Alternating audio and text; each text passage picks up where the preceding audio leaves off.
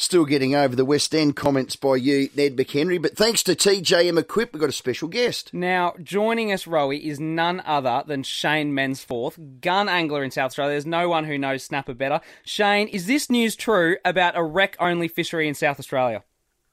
Well, we're certainly hoping so, mate. That's the mail flying around is. I had a phone call from a very reliable source who is a commercial fisherman about a week and a half ago to let me know that some of the big players in the St Vincent's Gulf fishery are actually thinking about trying to get out of the fishery if the government will do the right thing and buy their quotas back. It's pretty exciting news for us as Rex, isn't it? Amazing. And when you say big operators, Shane, are you talking? That's about 70% of the commercial sector, as reported. Is that correct?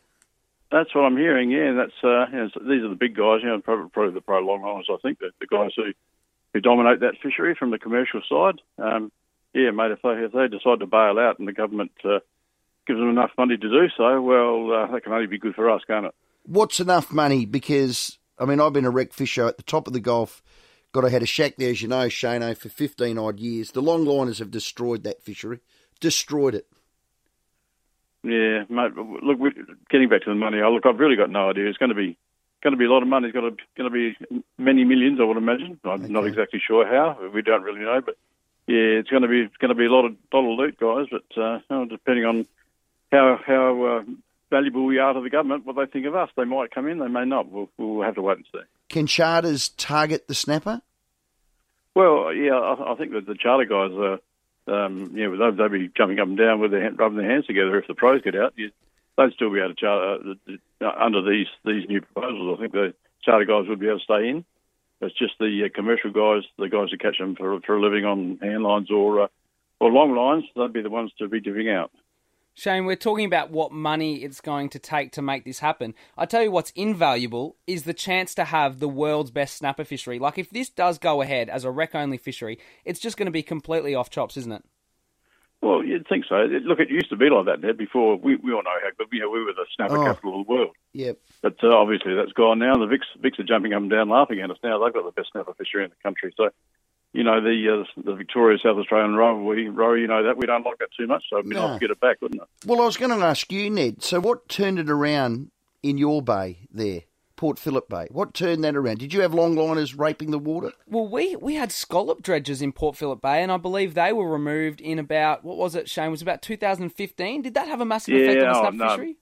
Before that. And they've gradually got most of the other longliners out of the bay, and from what guys like Paul Wessling are telling me, it's just made an amazing difference. Oh, the wrecks have never had it better. The tackle shops are benefiting. The boatyards, they're all jumping up and down with smiles on their faces. Well, what Victoria do have as well, Shane, is a fishing licence, and I'm sure you're sick of talking about this subject because if there's one man in South Australia who's pushed for a licence for a while, it's certainly you. I think it's an absolute no-brainer. What do you think? What do we do as wreck anglers from here if you are in favour of a fishing licence? Because if money's the object, this is a really easy way to supply it, to provide it. Well, it provides some of it. Obviously, it won't. If you do the maths, it won't be enough to buy them out completely, but it'll certainly go a long way towards contributing. And the most important thing for us, Ned, I think, would be the fact that if we do contribute, the government will sit back and say, hey, these guys are serious. They want some skin in the game here, and perhaps we should take some notice rather than just brushing them off as they often do. Shane Mensforth from SA Angler Magazine. At the start of the show, you would have heard, Neddy did a little back of the napkin type, 277,000 rec fishers at $55 a rec fisher licence is around 15 mil, so he reckons we can afford it. Okay, well... He's the treasurer. He's the treasurer, Shane. Is my maths right, Shane? My maths wasn't my strong suit at school. I don't know, maybe I'll take your word for it. Did I press I pressed times, not plus or something? No, the only snare I can see with that, as far as the wreck angling public goes, there's a lot of people who don't fish the snapper as well, and they're going to stand up and say, well, why am I going to have to pay $50 so I don't contribute in any way to the snapper fishery? So, yeah, you've got to think about that as well. There's all sorts of angles to be covered, but I reckon a general fishing licence, a general one to cover everything for $50, less than a carton of beer, it can only be a bloody good thing. What is it about blokes and using cartons of beer as a currency? That's how I sold it before. 24 Great Northerns.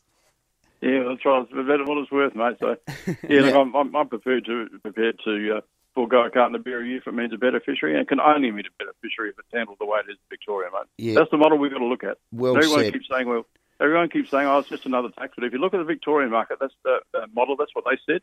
And it certainly is another tax there. It can only make the fishery better. No, well said, Shane. Now, before we let you go, I mentioned a West End can. He mentioned a Great Northern can. I grew up on West End cans, the Red Devil, out in the boat, and so would you. Can you give him a spray for bagging West End lager? Please, Shane.